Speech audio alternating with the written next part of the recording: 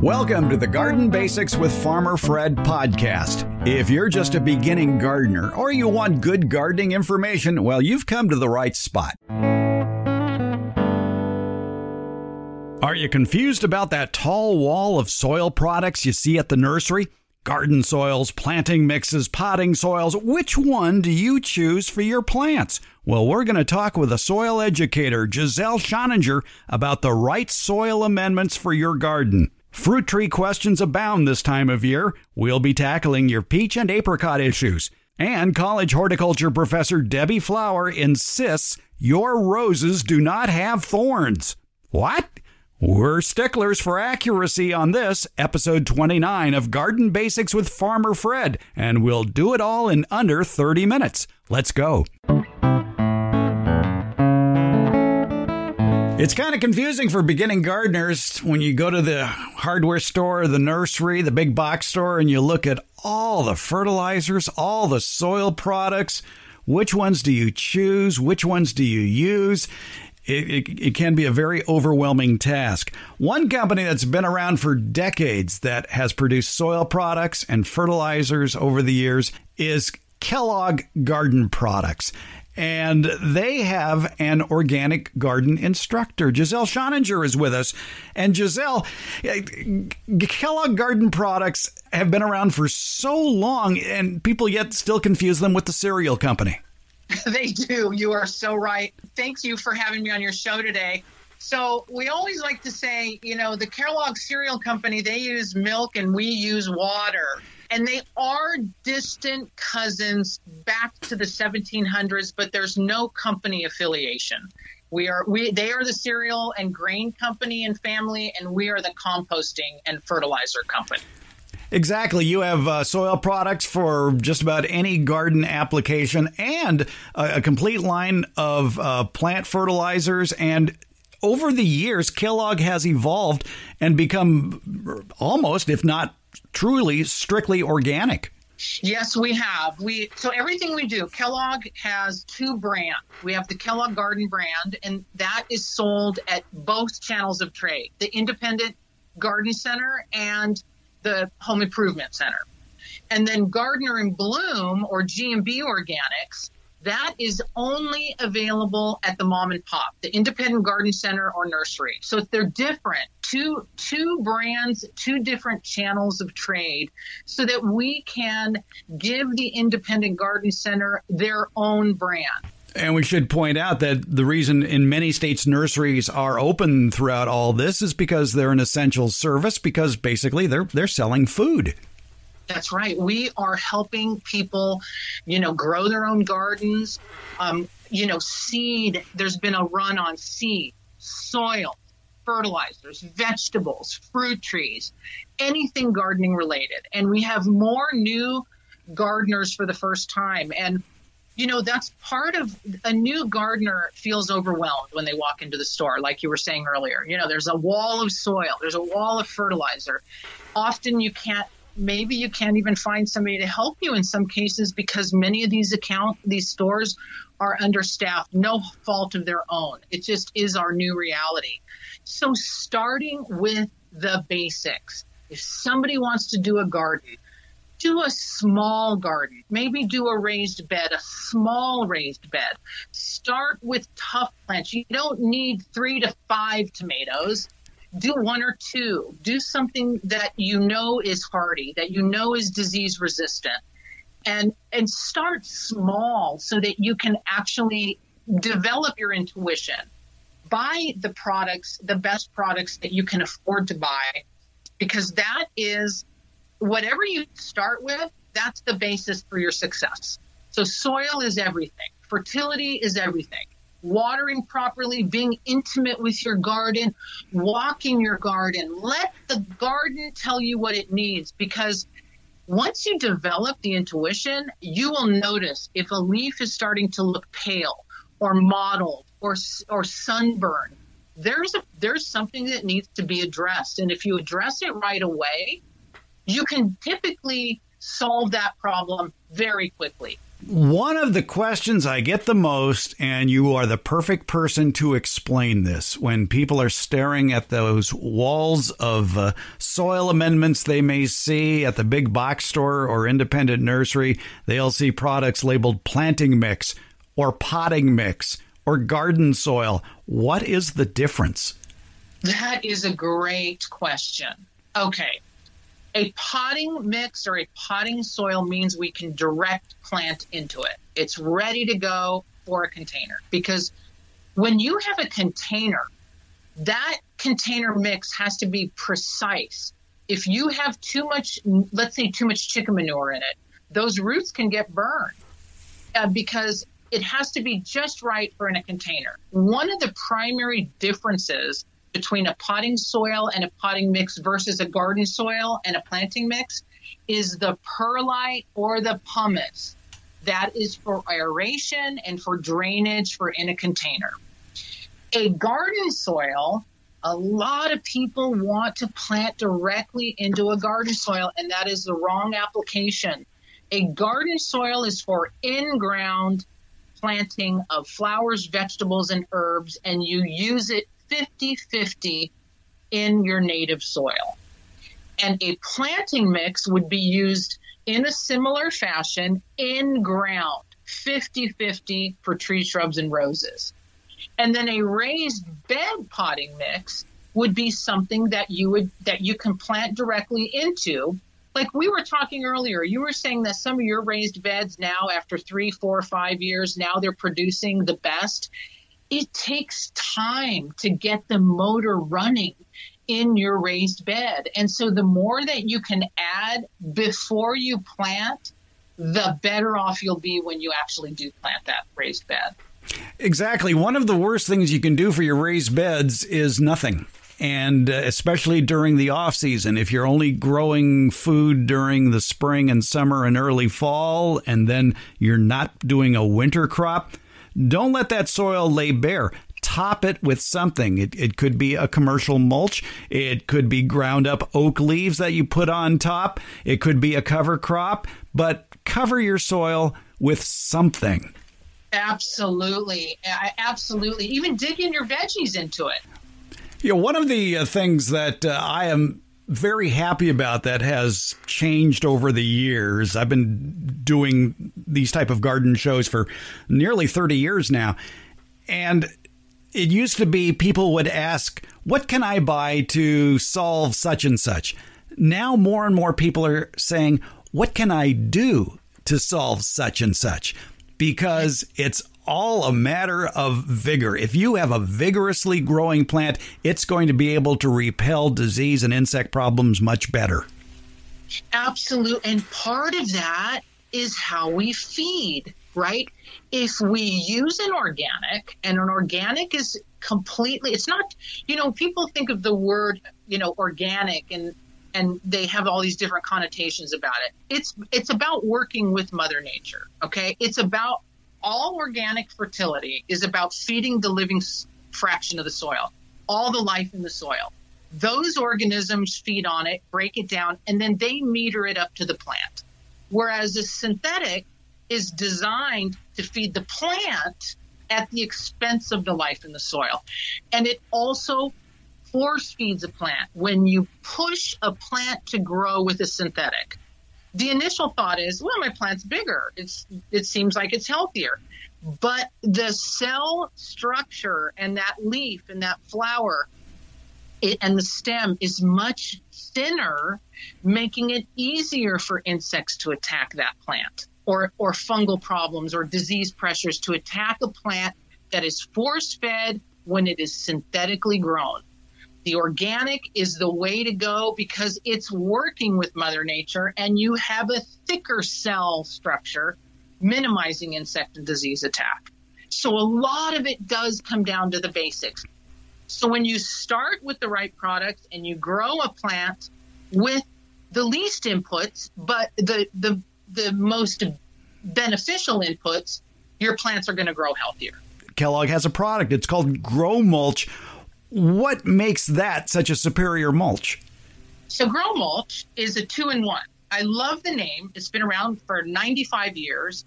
And if you look at the first part of the name, grow, means it's a planting mix. You can use this for trees, shrubs, roses, and ground covers in the ground, 50-50, but it's also a mulch. And when you lay it on top of the soil, it keeps the weeds, minimizes weeds, maintains moisture at the root zone, which is really one of the primary reasons that we do it. And what it's made from is recycled forest products, aged arbor fines, composted dairy manure, composted poultry manure, and then we use also a dehydrated poultry or chicken manure, and then feather meal. Covering it with one of our products for Gardener in Bloom is our soil building conditioner. That's a great one to just lay on top of the soil. And you could use grow mulch on top of the soil if you wanted to as well in a raised bed. It's a little coarser product, but you have many options for that. You know, I'm very intimate with my garden. I know when I see an issue, I recognize it right away, and that takes time to develop. So we just want to encourage people to continue learning. You know, our website, kellogggarden.com, there's 3 G's in the middle. Kellogg has 2, Garden has 1. We have great articles. We have this thing called the Organic Garden Nation, and you have to sign up for it, but nobody talks product. It's not a Kellogg commercial or anything, not at all. It's gardeners from across the country, and I mean, you will see some of the most beautiful gardens you've ever seen. And people share what works for them, what doesn't. It's remarkable what that has done to educate, you know, people of all ages. And so our website, I'm very proud of our marketing department and the group of people that are supporting us in that venue. So if people haven't checked it out yet, please do. And we're a national brand now. I think you know that. On the Kellogg side, we are a national brand, so people can find our products all across the country. I think you've said this before, and I'll even say it again. It's all about the soil. It truly is. It is all about the soil. I feel so honored this is a very humble industry. To be able to teach people about soil, it will teach you so much about your own body. Because, you know, we're a garden. And I think we're now learning that we need to take better care of our own garden, which is ourselves. How do we feed ourselves? How do we hydrate ourselves? How do we care for ourselves? I think we've kind of all slowed down in a way that maybe none of us would have ever thought could happen to us. And I think keeping ourselves healthy right now is so important. The garden is one of the best teachers other than our parents and our family. The healthiest food you can eat is the food you grow yourself. Absolutely. Absolutely. Giselle Schoninger, she's the organic gardening educator for Kellogg Garden Products. Find out more. You can visit their website, kellogggarden.com. Kellogg has 2 G's. Garden has 1 G, kellogggarden.com for more information about their product lines of soils, soil amendments, fertilizers, and much more. Giselle Schoninger, thanks for a few minutes of your time. Thank you so much. I'm delighted. Have a wonderful day, Fred.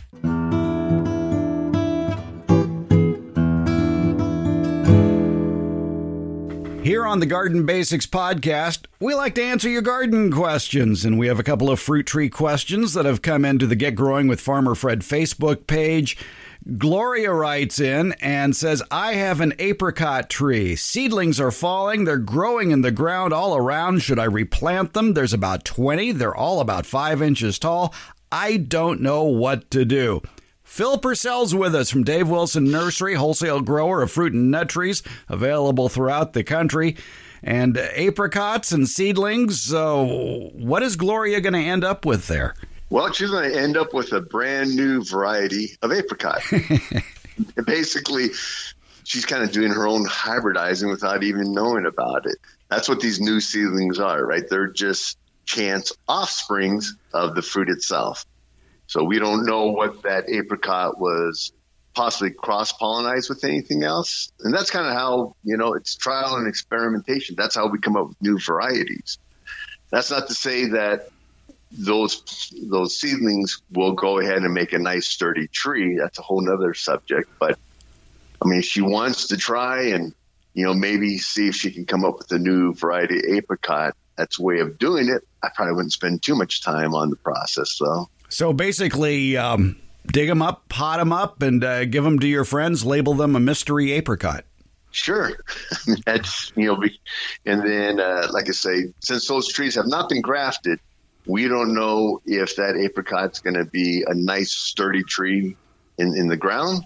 But, it's something that, it might be kind of fun to try out. And it might not produce any fruit at all. It's farming. Well, let's define for people exactly what grafting is, because I bet many people don't realize that a lot of fruit trees are hybrid varieties that consist of basically two different fruit trees. There's a rootstock, and then there's the scion, the budwood, that was grafted to it.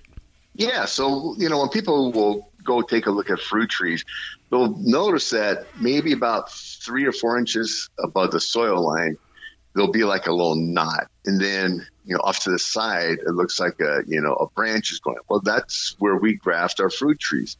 And what we do is we select specific trees, and they have to be in the same family. So for peaches, we select specific peaches that the fruit might be horrible, but it might make a good anchor for the tree, or it might be, resistant to a certain type of insects or such.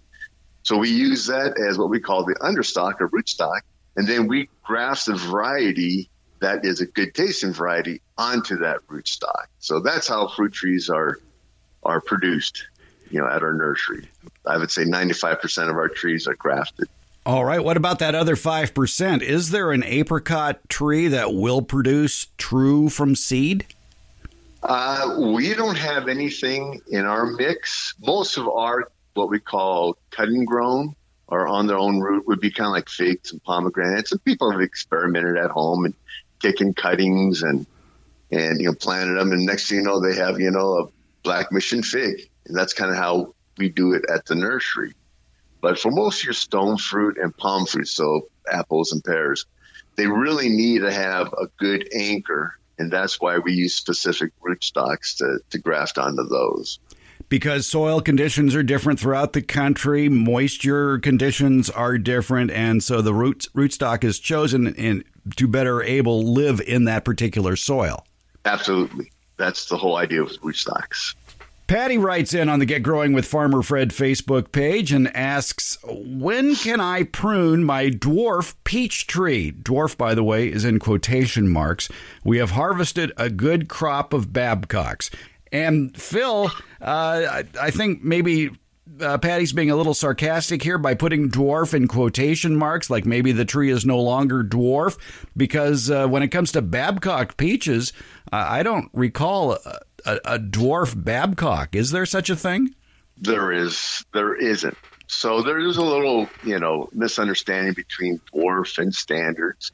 Now, there is a semi-dwarf Babcock fruit tree, and generally that's put on citation rootstock, and that's the semi-dwarfing rootstock we use. But for a true dwarf, there are only what's known as miniatures genetic dwarfs that are just inherently small growing. Some retailers will like to promote what they call an ultra dwarf. And believe it or not, it's actually like a peach tree that is grafted onto a standard rootstock. But when it's early in its growing stage at the nursery, they pinch it down low. So the branching comes down low and it looks like a dwarf fruit tree, but that will become a standard fruit tree. Kind of answer your question on when's a good time to prune that Babcock tree. We always recommend summer pruning. And by pruning in the summertime, you're going to keep that tree nice and low so you're able to pick almost like a fruit bush. So you want to be able to pick your fruit. Best time to plant is when that tree is actively growing. That way, you can keep the height where you want it, and you're able to go ahead and produce new fruit wood down below, as opposed to letting it grow too tall, and next thing you know, it's just the birds and the squirrels getting the fruit. So the general rule of thumb is let the tree grow until it's taller than you, and then start snipping everything that's just out of your reach. Put your pruning shears up above your head and cut off the branches where your arm ends. Yep, absolutely. In fact, my house, it's most of my plums, half of them have already fruited. So that's what I'm going to do this upcoming weekend. I know it's the middle of July, but it's a perfect time to go ahead and prune those trees so that they'll be able to callus over before the winter time happens. But now you're keeping control of the height of the tree. And honestly, you're saving yourself a lot of pruning time in the winter. Well, that brings up the question then for a lot of people that may have a peach tree or another fruit tree that's out of control, that is 20 feet tall. Should they be pruning that in the summertime? Well, something like that is going to be a tree that big. If you do cut it and cut it back in thirds, you tend to open it up to too much sun and sunburn. So in cases like that, you might want to try to bring the size down in the winter. And then, kind of work its way down. It sounds odd, but that's what you would do. If you prune it too hard, a mature big tree like that in the summertime, like I say, you could do a lot of sunburning inside. All right, so save it for the dormant season then. That one's saved to the dormant season, All right. But again, as you point out, you want to do it in thirds, so you'd be removing 1/3 of those out-of-reach branches per season. Correct. Do it all at one time. You're taking away all the leaves, which photosynthesize and, produce a healthy tree. So you don't want to do that. Phil Purcell's with Dave Wilson Nursery. You can find out more information about all their fruit trees and nut trees at davewilson.com. Phil, thanks for a few minutes of your time here. Yep, no problem. If you want to make some money with your friends, take them out to the backyard and show them your rose bushes. And say to that person, I'll bet you $5, or maybe something more valuable. I'll bet you a bottle of hand sanitizer that my roses don't have thorns. And that person's going to look at you and say, what do you mean? I'm staring at the thorns on the roses. Now, Debbie Flower is here. Debbie Flower, retired horticultural teacher, been gardening in many places across the United States. Who wins that bet? The guy who took his friend in the backyard and placed the bet is correct that roses do not have thorns. Okay, then what are they? Right, what are they? Roses do have a pointy growth on them, and as do many other plants. And many people will call all of those pointy things thorns. But botanically, there are different pointy things on the plant. The pointy things are for protection, as you might expect.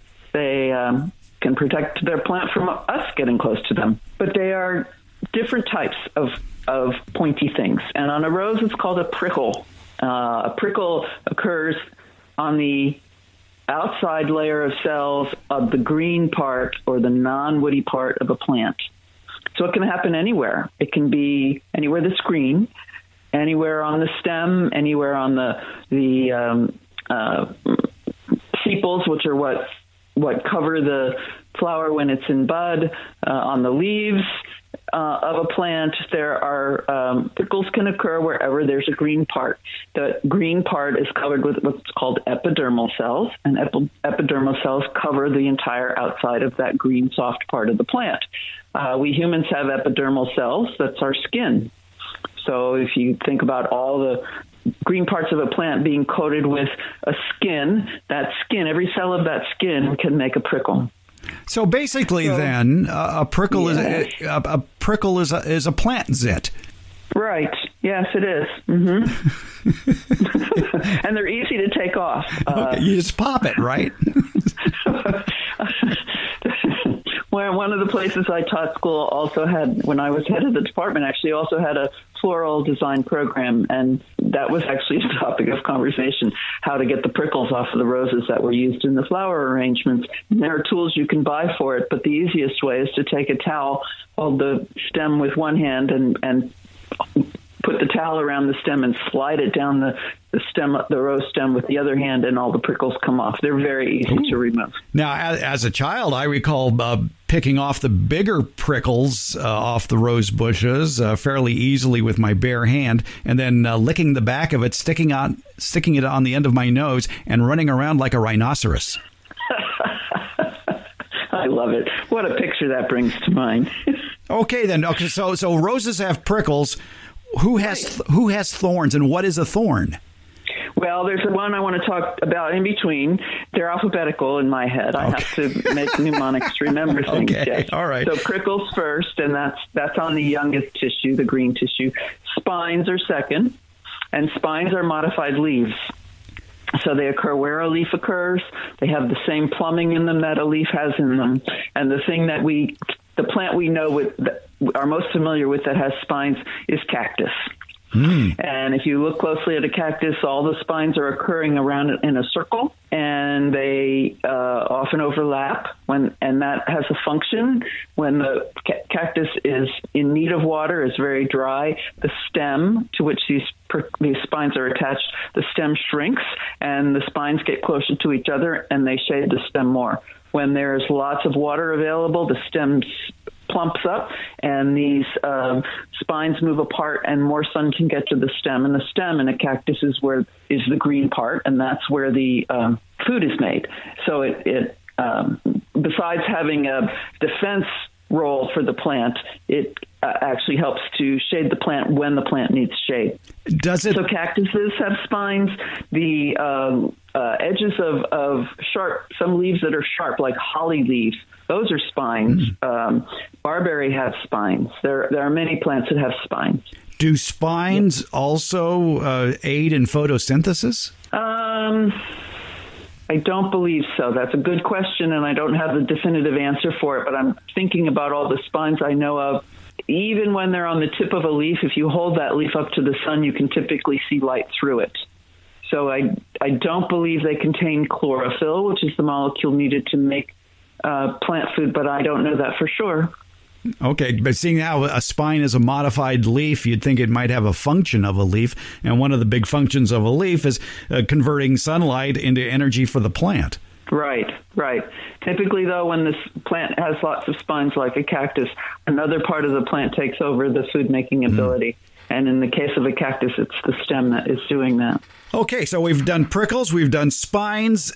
All I know about whatever... Go ahead. Go ahead. Okay, I'll go ahead. Move up in the alphabet to thorns. Yeah, well, I was going to say, the clue would be it has to be below S in the alphabet. Right. And it's thorns. So thorns, then, are what? Thorns are modified branches. Sometimes they actually have leaves on them. And then the tip of that branch is sharp. Sometimes they don't, like on a citrus plant. The thorns, the defense part, the pointy part, is a thorn, and it's often very green. So it can have the ability to do photosynthesis, or it can have leaves on it itself. It can be woody, can become woody, just like a branch can become woody. It can have bark on it, but they are modified branches. So citrus have them, pyracantha have them, flowering quince are armed with thorns as well. So 3 different types of structures, all there to keep us animals away from those plants, to harm us if we dare get near the plant. But they have different names, and yes, roses have prickles. All right, so I will sum this up then. Thorns are modified stems, spines are modified leaves, and prickles are plant zits. Okay, I'll take that. All right. I want a 3-page paper on plant zits. Yes. Due tomorrow. There you go. The difference between thorns, spines, and prickles. Now you people can go in your yard and make some real money now. Gambling on gardening. All right. Debbie Flower, always a pleasure. Thanks for a few minutes of your time. Oh, yes. It always is a pleasure. Thank you, Fred. Garden Basics comes out every Tuesday and Friday, and it's available just about anywhere podcasts are handed out, and that includes Apple Podcasts, Google Podcasts, iHeartRadio, Overcast, Spotify, Stitcher, TuneIn, and hey Alexa, play the Garden Basics with Farmer Fred podcast, would you please? Thank you for listening, subscribing, and leaving comments. We appreciate it.